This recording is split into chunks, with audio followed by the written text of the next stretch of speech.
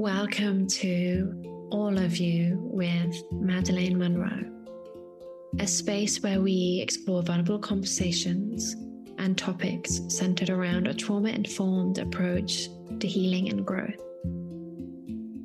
where we welcome all that we are exactly as we are. Hi, loved ones. Welcome to episode 6 of the All of You podcast with me, Madeleine Monroe. Today, I am delighted to have one of my mentors, Catherine Hale, on for a chat around how to heal sustainably.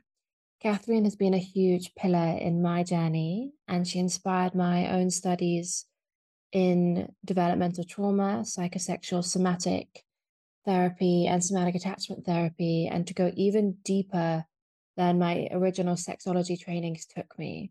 And I'm hugely grateful for the lessons and the teachings working with her over the years have given me around how to heal in a more sustainable way and how we can heal in a trauma-informed way that lasts rather than just quick fixes. In November, I am super excited to be working with her again and supporting her in her wealth expansion program called Receive. It's an incredible 3-month program around healing the nervous system to support receiving more money, wealth, and abundance in our lives. All the details are on my website and through her website, and I'm so looking forward to hearing how this episode lands for you all. Hi, Catherine. I'm so grateful to have you on today. Thank you so much for your time and energy. I really appreciate it. And so you have been one of the main teachers in my life, one of the biggest influences. And when I first met you, it was a few years ago, and it was within sexological bodywork, and you're working with this and women's pelvic health. And I'd love to know what inspired this transition into you being a trauma resolution coach that you are today. Well, thanks for that really warm welcome, Madeleine. So, I started working as a practitioner probably about 9 years ago in sexuality. And then I trained as a sexological body worker and did work around women's pelvic health. But consistently, I kept kind of seeing patterns showing up that would kind of stop women from really, because I was working mainly with women during that time, but that was stopping women from really making the changes that they were telling me that they longed for. And so, whilst in sexological body work, I was teaching a lot of like embodied practices. And with the pelvic health, I was teaching women how to, support themselves and make kind of like changes in their lifestyle. Things weren't necessarily clicking. And I was like, what's really going on here? What's happening for these people? And then I realized that actually what these women were all presenting with was unresolved trauma, right? That's what was at the heart of their challenges and difficulties. So I could kind of teach all of these techniques, for want of a better word, but actually, unless I was addressing their physiology and supporting them to make the changes at the level of their physiology, the techniques weren't going to change anything. And in fact, often I was finding was happening is that, women were learning like techniques, maybe in sexological bodywork, it was like a self-pleasure technique. But then they would then feel a lot of shame and not good enough because they were spending money to do this work with me, and yet they weren't seeing the shifts that they wanted. So they felt that they were broken. So, we can't really heal in the way that we often long for unless we start with our physiology. Because trying to kind of heal with a physiology that's prone to a lot of dysregulation it's going to be really challenging for you. Yeah. You're going to keep hitting the same thing again and again and again. You're going to hit the same dysregulation patterns again and again and again. And there isn't going to be a kind of enough spaciousness on the nervous system level to actually facilitate the level of change that people are longing for and looking for. Yeah, beautiful. Thank you. And that's what I really resonate in how I found you. So I think that was similar to my journey where I was in containers and I felt like this isn't working. I'm learning the techniques and actually often I'm feeling more dysregulated because I'm now, like you said, have shame that it's not working for me and why isn't it working for me? Yeah, so just really feeling that at the level of the body that you've shared. And I feel that that will resonate with a lot of people out there in terms of the changes that may be needed in the way we approach these kind of techniques. Yeah. And I heard you talk about the physiology and that we can't really heal until we heal at the level of the physiology. And I would love to hear more about that and what you mean by the level of the physiology. Yeah, sure. So the nervous system is kind of like the most foundational part of us as humans, I believe anyway. And the nervous system's job is to keep us alive. And the nervous system is primed to recognize threat as it comes into our environment, into our vicinity. And the nervous system has functions that allow us to respond to that threat. And these are necessary. These are functions which are in the oldest part of the brain. So they happen pre-cognition. So we don't need to think about running away from the saber-toothed tiger as it runs towards us, right? It's an instinctual response that happens. So people are probably familiar with the fight response, the flight response, and maybe some people are familiar with the freeze response. So each one of those is like a survival response that helps us to navigate threat as it comes towards us. Now, what happens with trauma is that for whatever reason, when we were experiencing a threat, then one of these responses kind of gets like locked on. And let's just say like we go into a freeze response in a situation. And we never actually get to fully digest and metabolize that freeze response. So it kind of becomes a feature of our nervous system that when threat comes towards us, we automatically go into freeze. And that threat might look like a saber-toothed tiger, but actually it's much more likely to look like a human relationship. You go into kind of like a spin of isolation, disconnection, unworthiness, shame. And, you know, that pattern can get hardwired into you like pre-6-year-old, you know, it can get hardwired into you as a baby. And so when we're working with physiology, what we're working with are these like early patterns that kind of got cemented into our nervous system. And, you know, when I'm working with somebody, I'm kind of tracking their physiology. And what I mean by that is I'm asking the person I'm working with to be really aware of like, what's your temperature like? You know, what's the speed that's in your body? You know, I can notice things in someone's kind of skin coloration changing, the way in which they're breathing, the level of eye contact with me, etc., etc. So these are like physiological cues that tell us what's happening in someone's nervous system. So someone might be saying, I'm fine, I'm fine, I'm fine. But actually, you can tell because there's like so much speed in their body that they're really not fine.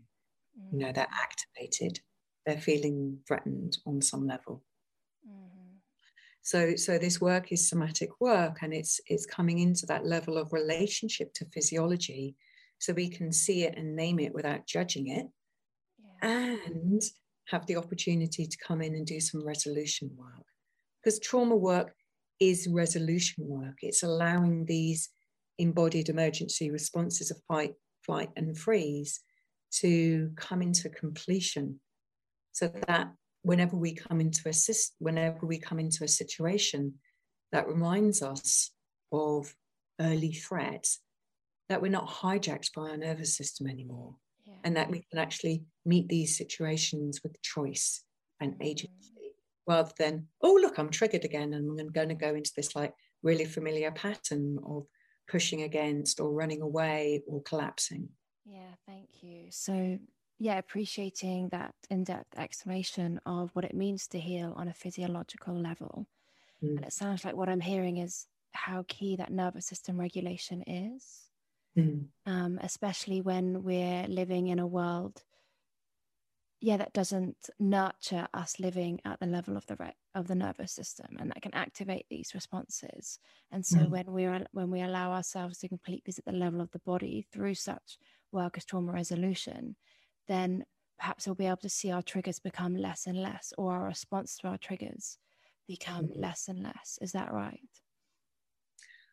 Yeah. So what opens up, like, historically, we've kind of like approached healing as a top down. So it's like, oh, we can change the way that we think and then we're going to feel okay. But, we all know that, that has its limitations because it's not working at the deepest level. Whereas if we change things on a nervous system level, we're changing things in our physiology, and then the behavior has possibility of changing. And so our experiences and our thinking will also change in line with that. So, let's say we have a situation where there's a relationship and we're getting triggered because our abandonment wounding is coming up. Maybe our old response was to say, my needs aren't being met here, I'm out of here, I'm going to run. So a flight response. What we might be able to do as we heal our physiology is to be like, oh, yeah, I'm still feeling a little bit of a flight response, but I can recognize it as such. And I don't feel compelled to act upon it in the way that I've done in the past. Yeah. So there's that space, like rather than the compulsion to act. Yeah. Yeah. And the compulsion comes with an urgency because it's life or death. That's how the nervous system registers it. Yeah, and it feels like until we address the work at this level, these patterns perpetuate. So, for example, I know that I've worked with you in terms of business, and I may have been in many business containers for coaching, but it'd be the same thing going on and on: overwhelm, collapse, flip-flopping between these responses. And then actually a lot of our work has just been working really somatically, being with the sense of freeze that may be present, thawing that out. Then actually I found much more energy in my system that wasn't available to do that. And therefore I can do the things I always wanted, but it didn't come from an external source of someone telling me what to do. It came from being with the experience at the level of my body and being guided by you through that. Yeah. So our culture kind of teaches us in business to extract and exploit and to keep on pushing on through. And, a lot of business transformation containers kind of adopt that methodology as well. So we think it's like in the doing, we think it's in learning the skills, but actually it's in the changing the physiology, right? Yeah. The skills may come in handy at some point. It's not to say that we don't need skills to grow a business, but if our physiology is dysregulated, we can have all the skills in the world, right? And our is not going to change. And I know it firsthand. How my relationship with my business has changed as my physiology has become more stable, and I've had greater capacity to meet life as it presents itself. Yeah. Beautiful. Thank you so much. And so knowing that this is the way that transformation actually happens, through the physiology, through the body, how would you say that training as a trauma resolution coach has changed the way that you now work with clients? Well, it's making that very clear with clients. Like, okay, you're here because you want to change this aspect of your life. You want to change this aspect of your business. You want to have more pleasure in your sexuality. You want to have a different relationship to money. Whatever it is, it's like that's the manifestation of the problem. But we're not gonna dig in there to begin with. We've got to understand why that problem has manifested in the first place. what's going on at your level of your physiology that has resulted in this. And some people don't like that so much because they're in a momentum emergency in their physiology, and they're like, I've got to fix it. I'm the hamster in the wheel, and I've got to make these changes. So there can be like resistance to kind of like, well, we actually need to work at the level of the physiology and let that begin to start to transform and change. And then we can take this new regulated physiology back to that problem, and we can meet it through a new lens, through a new level of regulation. Yeah, beautiful. Thank you. And it sounds like what's actually taking place feels very counterculture to what society asks from us, especially those in business, from this capitalistic way of looking at running our own businesses, earning money. Absolutely counterculture. Yeah. And so there it feels like also much of the time is unlearning what we've been taught about what we need to do. Absolutely. Yeah. So it's about coming into right relationship with self and life and others. And that's not what we've been taught culturally. We've been taught to be in competition. We've been taught to do too much, to be measured. Our worth is measured on our productivity. So yeah, there's a lot of like unlearning that we need to do. Yeah. It's definitely been a key point, because I feel like even in personal development, that can come from a very huge sense of urgency. It needs to be done now. And even the way I've noticed, even the way trainings are sold, buy it in the first 24 hours, you get 20% off. Buy it in the first week, you get 10% off. And I can see these not in a judgmental way, but these tricks now of calling us to be in a sense of urgency to achieve what we want to achieve. Absolutely. Yeah. There's a level of manipulation in those techniques. It's kind of preying on people's feelings of unworthiness, inadequacy, not feeling loved, not feeling good enough. So it speaks to those parts in ourselves, and we think, oh, okay, I need to do this thing, and then I'm going to be okay. Then I'm going to be worthy. Rather than actually, if I work at the level of my nervous system and work with my developmental trauma, that's where I can find my worthiness. That's where I can find my sense of kind of continuous okayness. Yeah. And this is what feels so potent, is understanding developmental trauma. One thing I notice is speaking about trauma is the assumption that it's this event trauma.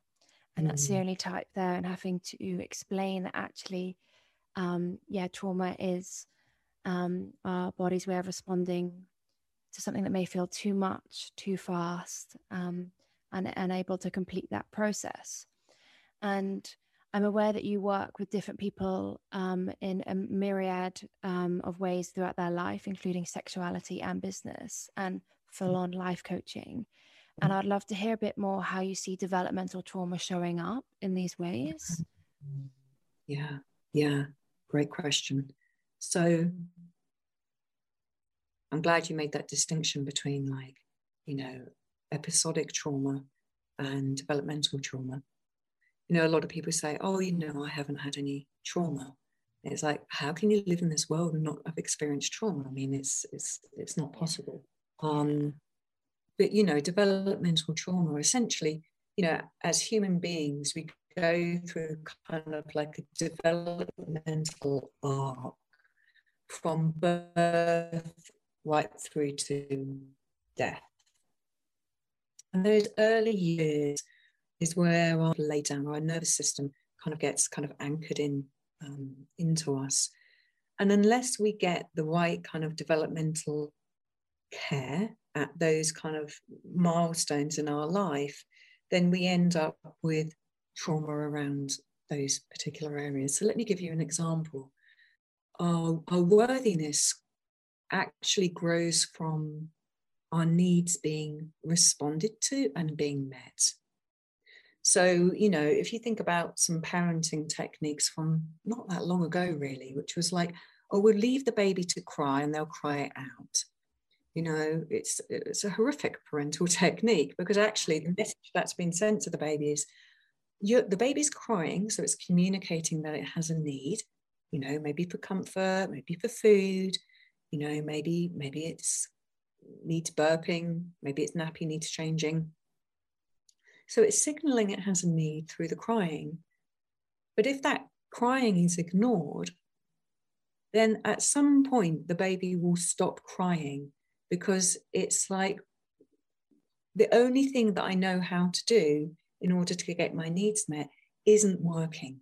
Yeah. So at that point, on a physiological level, the baby goes into a collapsed state. It goes into freeze, right?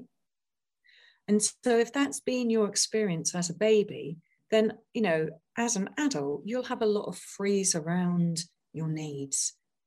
It might actually feel unsafe to have needs, because you know that if you call out for your needs to be met, they're going to be ignored and you're going to go into that really scary deep freeze response. And so someone who has that developmental trauma may be someone who ends up people pleasing and taking care of others, right? Everyone else's needs are more important than mine. Mm-hmm. And so, you know, how that might show up for someone in the sexual arena, for example, is that person's really passive and they're all about giving the other person pleasure, but they don't actually have the capacity to even notice what it is that they want, let alone name it or receive it, right? So, you know, that goes right back to those first perhaps few months of being a baby. You know, and developmental trauma can happen, you know, baby age, toddler age, you know, young child age, teenage age. You know, there are different needs that need to be met developmentally. You know, for example, like a teenager, and this developmental model, which I'm referring to, actually looks at the teenage years as from age 13 to 30. So much wider than the cultural kind of understanding that we have about teenage years. And those teenage years is meant to be a time of like discovery, inquiry. Who am I? Who are the people I want to hang out with? What is my sexuality? Like, what are my preferences? Do I want to go with people of the same gender as me or not? You know, it's a time for experimentation and exploration. But if we don't have a container whereby we can have this exploration, then it's not safe for us to do that. If we're being shamed or judged, then we can kind of keep that exploration really, really, really small and just kind of like follow the cultural narrative of what's expected of us. You know, and so later in life, we have this sense of like, there's more to me, but I can't bring myself forward because there's often like a shame response. Can I bring myself more fully into the world? And how that might translate in a business context is, is it really safe to be me in social media, right? Can I bring this part of myself that's never really got the opportunity to be fully expressed into this place? And then what happens if I get judged and criticized? So yeah, we can always kind of track these problems back to developmental trauma and the physiology that happened at the time of that developmental trauma. Yeah, thank you. This is a really helpful and useful perspective of looking at it and understanding how it can stem back to those areas of our life and those times. And what I particularly loved in what you said is the way you've given examples that have happened within a sexual experience or a business experience. And this feels so important because I feel it exemplifies that trauma resolution happens across our whole life. And that's how it's so potent and powerful, because once we meet that at the level ourselves, then not only just one area transforms, but actually all of the areas in our life transform. Yeah. And, and if, for me, the most kind of foundational piece is the worthiness. So unless we have our worthiness kind of online, or at least it's like emerging, then you can't really put boundaries in place, because boundaries are in service to our needs. And if we don't feel worthy enough to have our needs even named, let alone met by another, then where are we going to put our boundaries in place? And without that kind of safe foundation of like, yeah, my needs are important enough and they matter, and I'm going to put my boundaries in place to ensure that they get met, then we don't have kind of like a solid foundation from which to grow into that teenager self who wants to go and explore and express in the world. We don't have access to like our inner wisdom. We don't, I'm kind of like referring to a developmental model, which I learned from Rachel Maddox here, which is like an archetypal model. But essentially that piece around worthiness sits at the foundation, and it's from that place that everything else emerges. And so often, the question to ask ourselves in any context is, what is it that I really need here? Something doesn't feel right. What is it that I need? And when we answer that question and recognize that perhaps that need isn't being met, we can understand why that situation doesn't feel right for us. Yes. And so I'm aware that at different times in my life, when I've answered that question, my answer may have been different. So, for example, I'm aware at some points asking, what do I really need right now? It probably would have gone blank. And I wouldn't have had that anchor, that foundation of worthiness to even know what I'd be looking for here. And hence why I think I would have gone towards those maladaptive coping mechanisms, such as addiction, to try and meet what I thought the need was, or the sensation, or the hormonal fix that would have given that relief in my body. And so for those that may be hearing that question for the first time, what is it that I really need in this moment? I'm wondering if there's any support or advice that you'd be able to offer to help people come into greater clarity of what that may be for them. Yes, so that question is requiring a somatic answer. It's not cognitive. So, if we're somebody who's got a pattern of long-term freeze around our needs, then we need to start coming into relationship with the body in really slow, gentle, and doable ways. So we can start having gentle inquiries.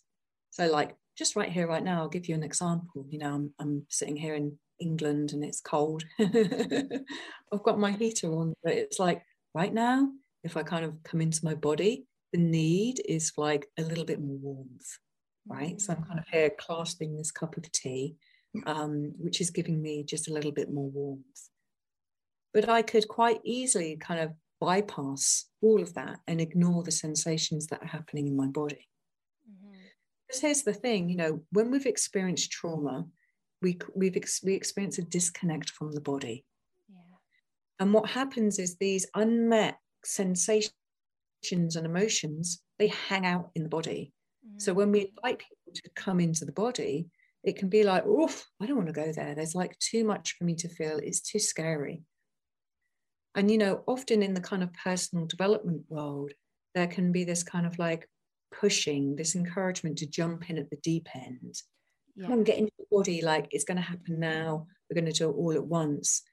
And if we've got a whole lot of unprocessed somatic material in the body, there's no way that we're going to be able to stay there with it. So it's like these small, doable inquiries into, what am I feeling, noticing, and sensing? Am I hot? Am I cold? We can ask kind of ourselves, or if we're working with clients, these kind of questions that, go one way or the other. Is it expansive or contracted right now? Oh, yeah, there's places where it feels expansive and places that feel contracted. That might be enough of an inquiry to begin with. that will eventually lead us to the place where we can begin to understand what it is that our body needs. Mm-hmm. You know, another way of kind of like holding that inquiry is to kind of pull in like different areas of life. What is it that I need in friendship?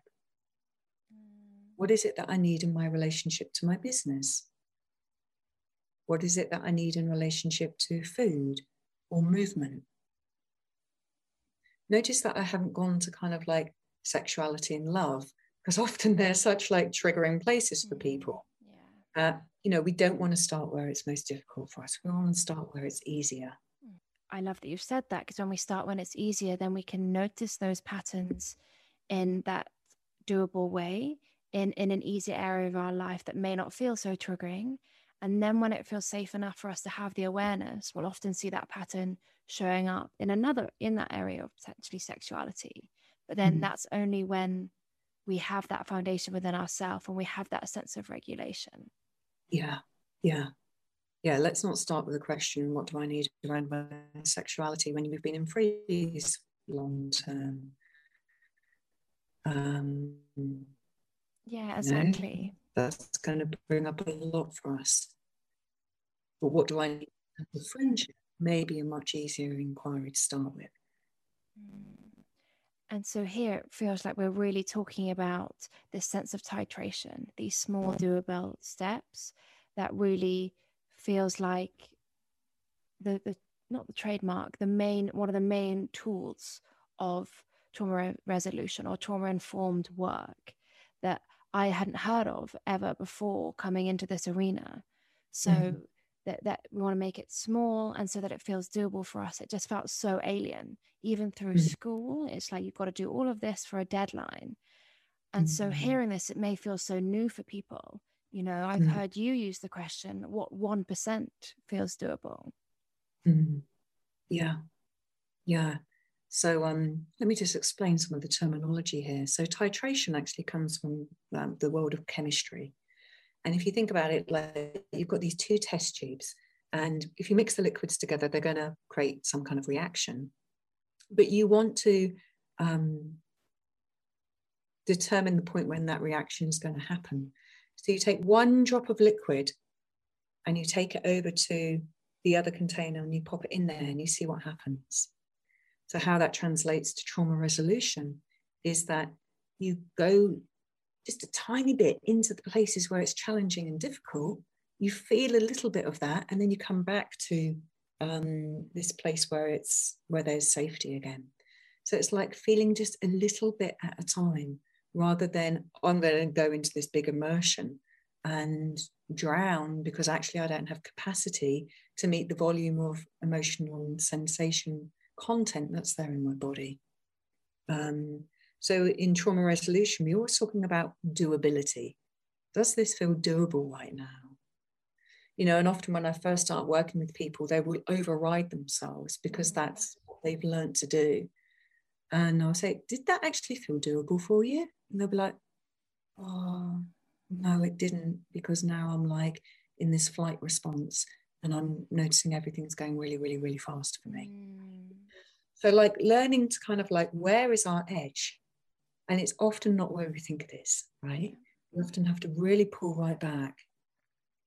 But the thing is that when we find that sweet edge of doability, is that we can actually grow and change in a regulated way. Yeah. Other than, you know, I mean, I remember being a participant on, you know, personal development workshops and going and having this like big explosion transformation, right?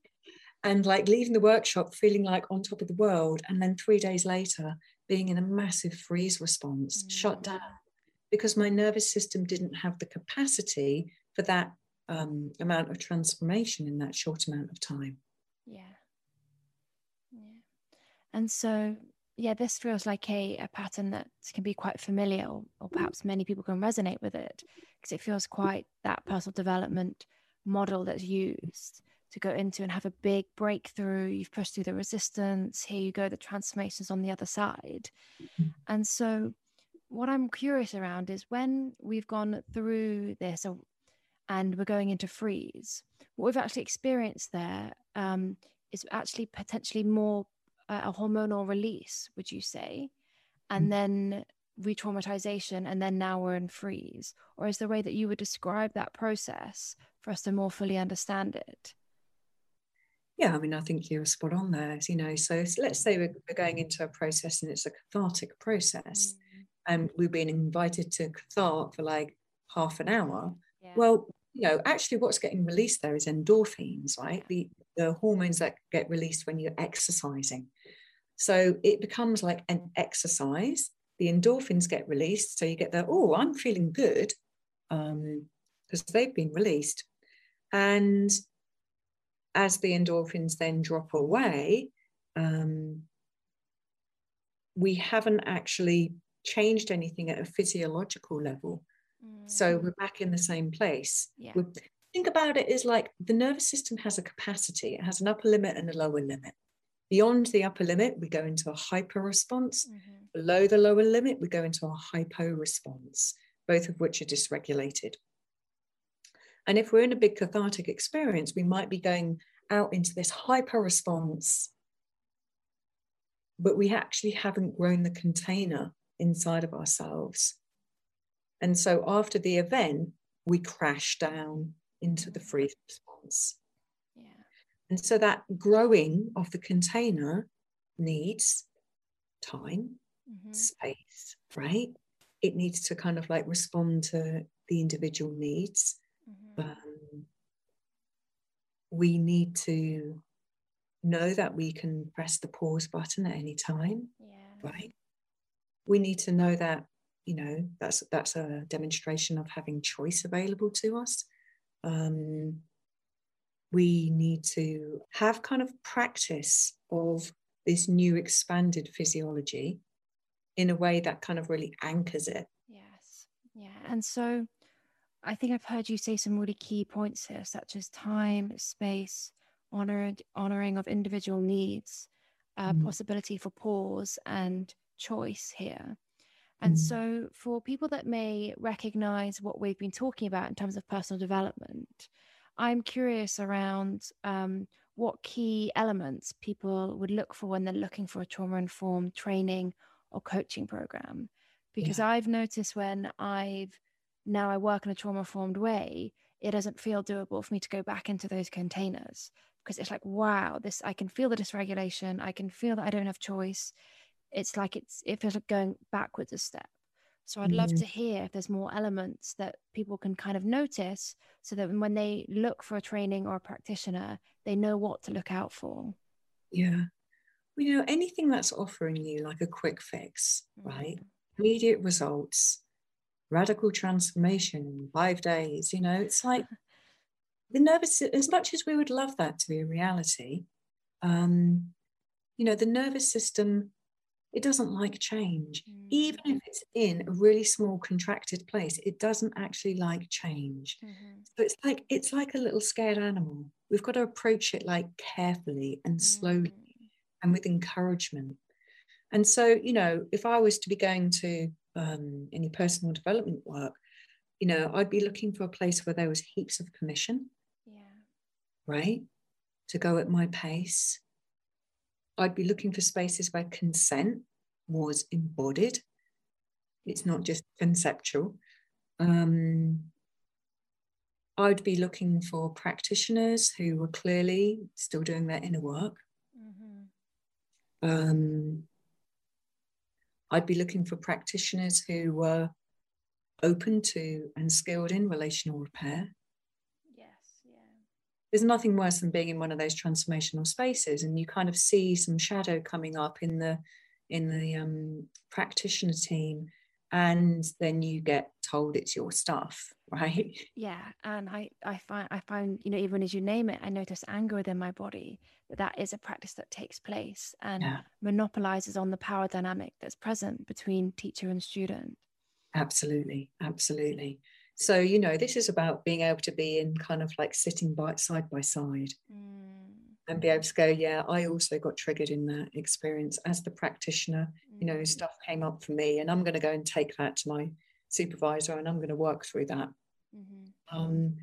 And, you know, also being able to like navigate those relational dynamics with somebody, you know, and to kind of be able to put your stuff to one side, we talk about, you know, basically projection is someone else's stuff kind of getting projected onto you. But then there's like countertransference, which is where I'm going to like react to you because you've affected my trauma. And so therefore, you know, in the relational dynamic, we've got your trauma and my trauma sitting in the space between us. Yeah. So being in spaces where, you know, that's understood and that, you know, the practitioners are able to navigate that.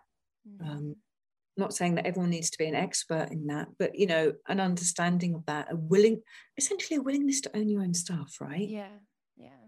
And not to be kind of like, oh, I'm separate and other than, and I'm on this pedestal because I'm a practitioner.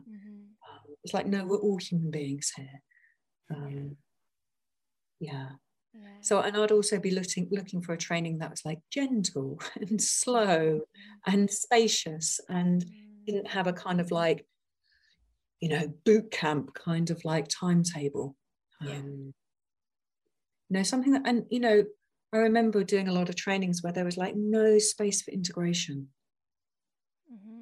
It felt like I was just like eating constantly without any time to kind of like digest what I was eating. And again, you know, the body registers that as trauma because it's too much, too fast, too soon, right? Can't digest, we can't integrate.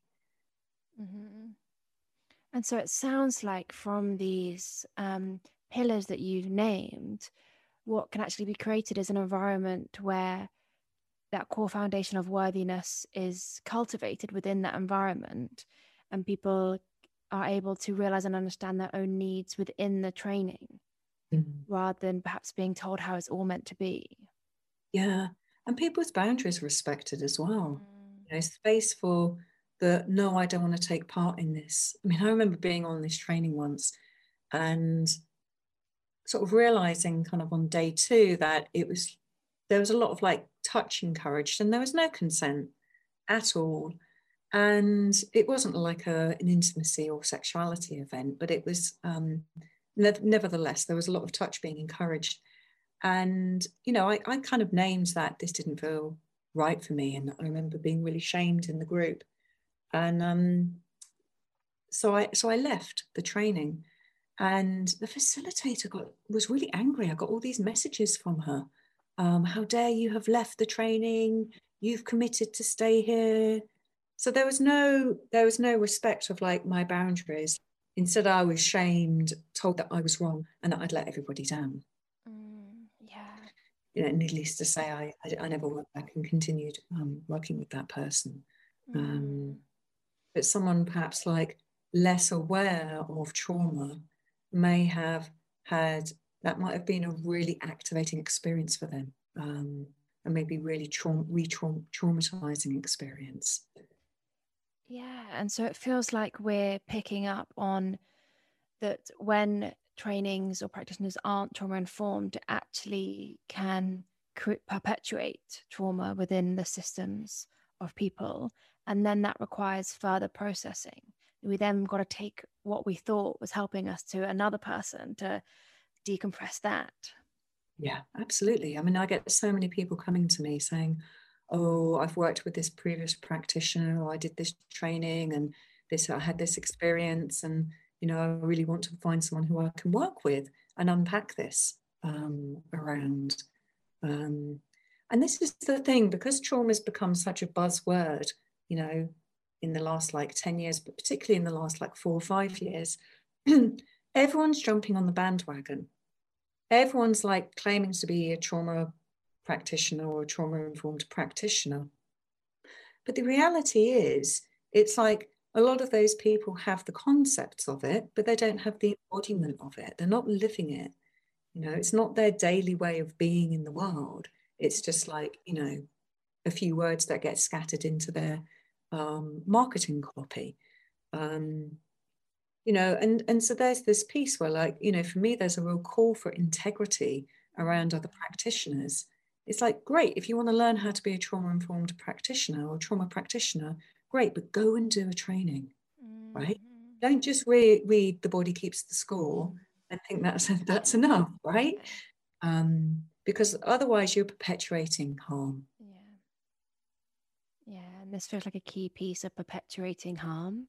Mm. And resonating with this piece that you've shared around, people using the label of trauma informed when they may have done a quick course on it or something, but it's not embodied. And actually, they may know on paper what trauma informed may be, but within their systems, there's still unresolved trauma. And so they're trying to act out like a trauma informed space, but it's coming from that sense of urgency or that sense of freeze.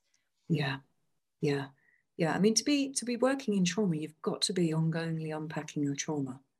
I have a coaching session every other week, ongoingly, and I will continue doing that. Supervision. I show up in spaces and continue to do my own inner work, because how can I hold space for others unless I have that commitment to unravel everything that's within me? And someone might say, well, I've not had much trauma and, therefore I don't have so much work to do. And it's like, well, that might be the personal piece, but then we've got the collective piece, right, which needs unpacking. So there's always something more that can be done around trauma healing, whether we're working with dismantling systems of oppression,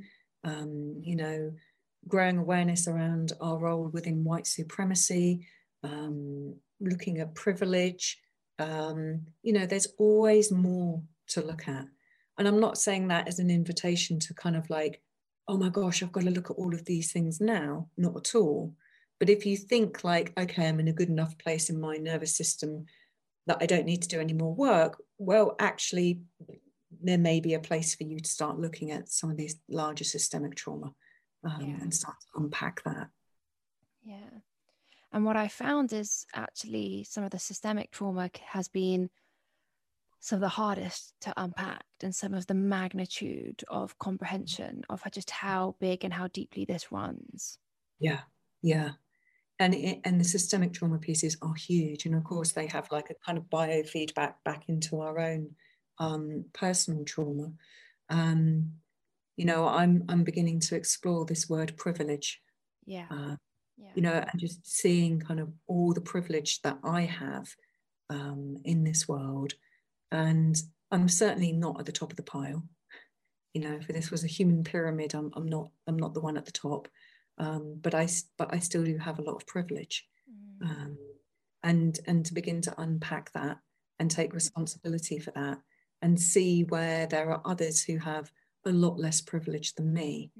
And, how can I begin to address this inequality? I've been talking a lot on social media around like the housing crisis in the UK, and wanting to address the inequality around privilege there. Like, what is my role? That's a kind of an ongoing question that I'm living at the moment. What is my role in this?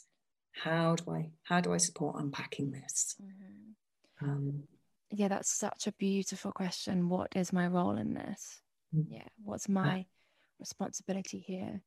And hearing how you've been starting to unpack this systemic piece and around privilege, something that I noticed was the importance of resourcing, because it felt like just on my own personal piece of reflecting on how big it was, and being a white woman and really feeling into the enormity of privilege there is by my skin color. And a part of me, I noticed, wanted to go into collapse and guilt and being like, oh, I just can't. And oh my gosh. And it needed so much resource to come into an adult place of, this has not been my fault. I didn't cause this, but I have responsibility to regulate myself and come at this from a place of resource and wanting to unpack it. Yeah, I mean, what you're talking into there is what's known as like white fragility. Yeah, exactly. Right? The response is, oh, well, I'm in that context. It's like, oh, I'm not racist. I don't behave in this way. And it's like, whilst that you may not engage in episodic racism, you are living within systems that perpetuate racism. Yeah. And this white fragility piece, you know, I saw something on Facebook the other day that someone had posted, you know, about, you know, white people, you know, inviting white people to kind of step up and do the work. And the responses, there was so much white fragility. Yeah. You know, I'm not racist. What about this group of people? I've had this disadvantage. I mean, there are so many kind of excuses as to why they couldn't engage with this. You know, and this is a piece again that I'm slowly unpacking myself. And I emphasize the word slowly because, you know, when we're meeting something of such magnitude, we've got to go at the pace that our nervous system can handle it. And I remember, you know, last year when the book White Supremacy came out, all these book clubs kind of and reading groups came out, and I was in a really busy time in my life. A lot was happening, and I had a lot of invitations to join, and I just didn't have the capacity at the time. So I knew that if I was going to join, I wanted to join and engage at a place where I could do it in an embodied way, rather than it being an intellectual kind of inquiry.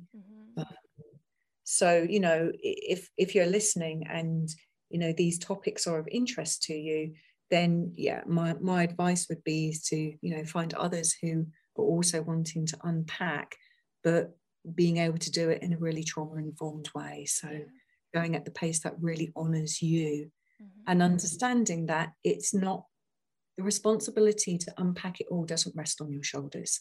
It's like you can play a small part in this, and trust that others will also play a small part in this, and collectively all those people playing a small part creates transformation. Yeah, thank you. That's a really inspirational way of looking at it. And feels really helpful in terms of making it doable, because it does feel like a lifelong piece here. It doesn't feel like something's going to be solved quickly. It's like untying piece by piece and doing it in a way that we're able to manage the sensation that comes up for us around what has happened and the systems that we're living in that harm certain minorities of society. Yeah, absolutely. Absolutely. So like doing our inner work, growing our capacity is key to be able to do this kind of bigger outer work. Yeah, thank you. This has left some really powerful pieces to chew on. I really appreciate it. So we've talked about a few pieces that support trauma resolution or support healing or growing and learning in a trauma-informed way, such as doability, consent, choice, doing it at an embodied level. And I'm really curious around what the main challenges may be on a systemic level that people may face not living in a trauma-informed society itself. You know, what I see happening a lot is I was having this conversation actually last night. You know, we were talking about food that we can grow in this country coming from other countries, like apples. We don't need to import apples. We grow apples really well here. We do. We do a good job with apples. You know, and you know, the desire for that to be different, and yet the powerlessness to actually do anything about that. Yeah. It's the place of like, there is somebody outside of me who has more power, who can make the decisions, and yet they're not making the decisions to change this. And so what I see is people go, oh, but I want this to be different. Oh, but I'm going to collapse into freeze because I don't actually know how to do that. So I see that pattern playing out a lot when we're trying to create change. The other pattern that I see playing out is, I want to create change. Yeah, let's create change, anarchy, and kind of like pushing over and beyond into more of a hyper response. And, you know, like some forms of activism, I look at it and I think, wow, you know, is that an authority trauma being played out here? Yeah. Right. Something that hasn't yet been resolved in the nervous system level, that's causing a fight on the outside. And, you know, that's a form of activism that historically we've known forever, right? You know, so I'm going to stand up, I'm going to fight against something. And so we've got these two responses. One is like, I don't have the power and I'm going to collapse into freeze. The other is I'm going to fight against it. I'm like, but what's the regulated place? What's the place that can kind of maintain the momentum that supports transformation and change, but doesn't do it at the cost of the body, doesn't do it at the cost of your own regulation? So, you know, like within activism, there's this, you know, people burn out really quickly. And it's like, yeah, well, they're in a hyper response. Their body can't sustain that. They are going to crash at some point down into freeze. So can we find like new ways of being activists, for want of a better word, to facilitate change? And for me, that is coming from that grounded, regulated place, that kind of step-by-step action. Yeah, brilliant. I noticed how even my own nervous system shifts as you've gone through your answer. As when you spoke about the initial piece around it's so big and going into collapse, like I can't do anything about it. I thought about climate change and how I've actually taken climate change to my own therapist, and I've cried to my therapist about how I can't change what's going on. And so just really hearing these steps of how we can be with these bigger issues that are playing out, where we have less control than we want, and rather going into that place of fight is what I'm hearing from you, and coming actually into that grounded place of regulation where we can sustain that change on our own nervous system level. Yeah. And you know what that change is looking for, I think, you know, in my opinion, is that we come into creating the new ways, that we create the new paradigm. So rather than kind of like this opposition to, it's like, well, what is it that we actually want? And can we dream that in? Can we bring that in and birth that in? That's for me, that's the paradigm shift that we're looking for. And can I please ask what those new ways would look like for you? Oh gosh, how long have you got? Well, I mean, you know, for me, the vision is like living in a world with much greater equality. Living in a world where we're in right relationship to the earth. We're in right relationship to the resources. And you know, what I'm speaking of requires such a radical shift in the way in which we operate as human beings, right? But if we look at like the mechanisms that are in play, which is, you know, we have a group of people who have a large share of the world's resources and a lot of people who have a small share of the world's resources. If we make an inquiry into those people with a large share of resources, I'm like, what's their trauma, right? What's going on for them that they feel that they have to hoard and hold on to, right? And be in these power overstructures. What's happened to them on the nervous system level that means that their behavior is like that? You know, so with greed, there's a scarcity. I'm not going to have enough. That kind of says to me, those people didn't get their needs met in the way that they needed for their needs to be met. So we're right back at the beginning again, right? So if we're all kind of like doing our trauma work, then these kind of patterns that operate within our world will become defunct, right? Because we won't need them anymore. So the more people we have willing to do this work, the more change that we can kind of ripple out sideways and in all directions. But for me, the essence of it is like being in right relationship, which requires us to have ethics and integrity, you know, to question things. Is it my right to go and buy this thing? You know, like, I'll give you an example. Like, I've just moved house. I'm buying a few bits and pieces for the house that I need. And I'm like, where do I want to put my money? I'd much rather go and buy a lampshade from the charity shop than from Amazon, right? Because one of those is like materials that are being reused and repurposed, and another one is like the resources are coming from the earth again. But yes, it's about being in right relationship, and it comes down to those like small choices that we make on a day-to-day basis. And how can we keep integrity with ourselves in making those choices? Beautiful. So am I right in thinking that to be in right relationship means to be in integrity with our choices that we're making? Yeah, but not just like with ourselves, but with life itself. Right. If I choose to get my apples from New Zealand rather than apples from England, does that sit right with me that they get flown like 36 hours to arrive in my greengrocers? Yeah. Actually, no, it doesn't. I'll buy the English apple, which doesn't have so many air miles. So choosing to be in right relationship with life is, I don't want that level of pollution happening. I don't want that level of extraction of resources happening. Therefore, I'm going to choose to spend my money in a different way. And so it sounds like this is coming back to what we need and then choosing to be in right relationship from those original needs. Yeah. And instead of having these like maladaptive strategies that are the way in which we get our needs met, right?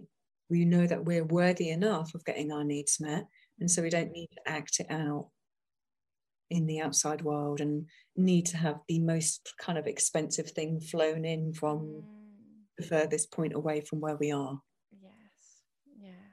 To feel worthy about ourselves. Yeah, thank you for this really, really poignant reflection. And I'd love to take this moment to appreciate how I feel like you're an embodiment of this in your life and your practice yourself. Having worked with you for a number of years, I feel like this is something that you really do honor, and you do, having worked around money or business and seeing the level at which you operate with right relationship and relational repair and integrity and transparency, that you really are a great role model for this. Thank you, Madeline. Yeah, trying, it's all we can do, isn't it? Yeah. It's just to keep on trying with this, doing the work, showing up, having integrity, self-honesty. Yeah, so important.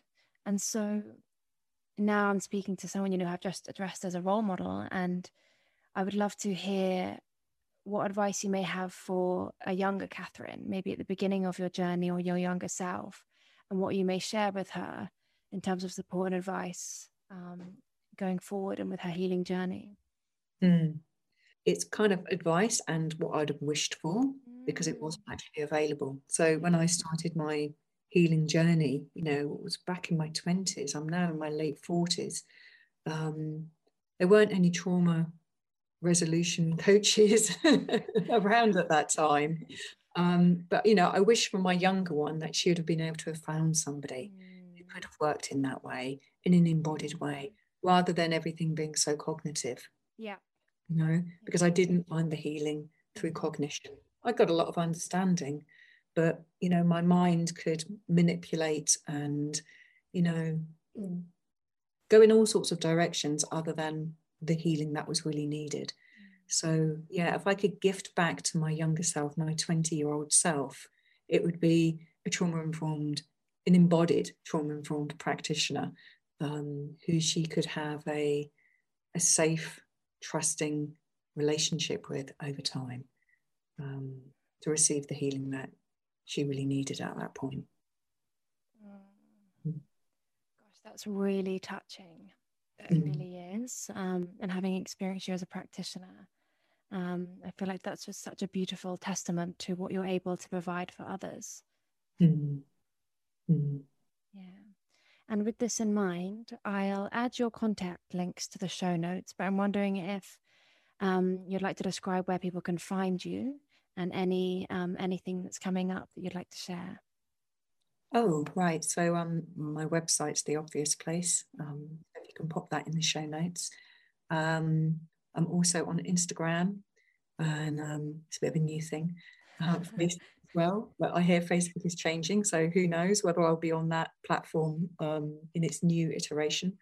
So those are the places to find me. Email always works for me. I really recommend your email list. Yeah, there's Yeah. such informative wisdom that comes through every week, twice a week. Yeah. So I have two lists. One is for people who are interested in trauma-informed business skills, and the other one, which is just like more of a general personal trauma resolution. Yeah, and I send out those 2 emails a week. So if you want to join my list, maybe we can pop a little link in the notes as well. And yeah, I mean, I run trauma resolution coaching programs. They're all pretty full at the moment.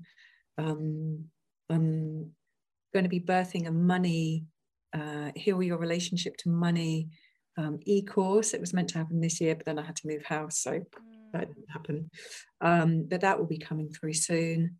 And maybe next year there's like a group coaching container that wants to come forward around business and growing your business in a trauma-informed way. So yeah, some juicy stuff that's already there and some juicy stuff that's going to be coming soon. Oh, beautiful. Yeah, and I'm so excited of what might be birthing through, knowing that the incredible and wise, deep space that you hold. Bless you. Thank you, Madeline. Well, thank you so much for today. I really appreciate it. Thank you so much for your time. Thank you, Madeline. Thank you for joining me and co-creating this community together. I am so grateful you are here.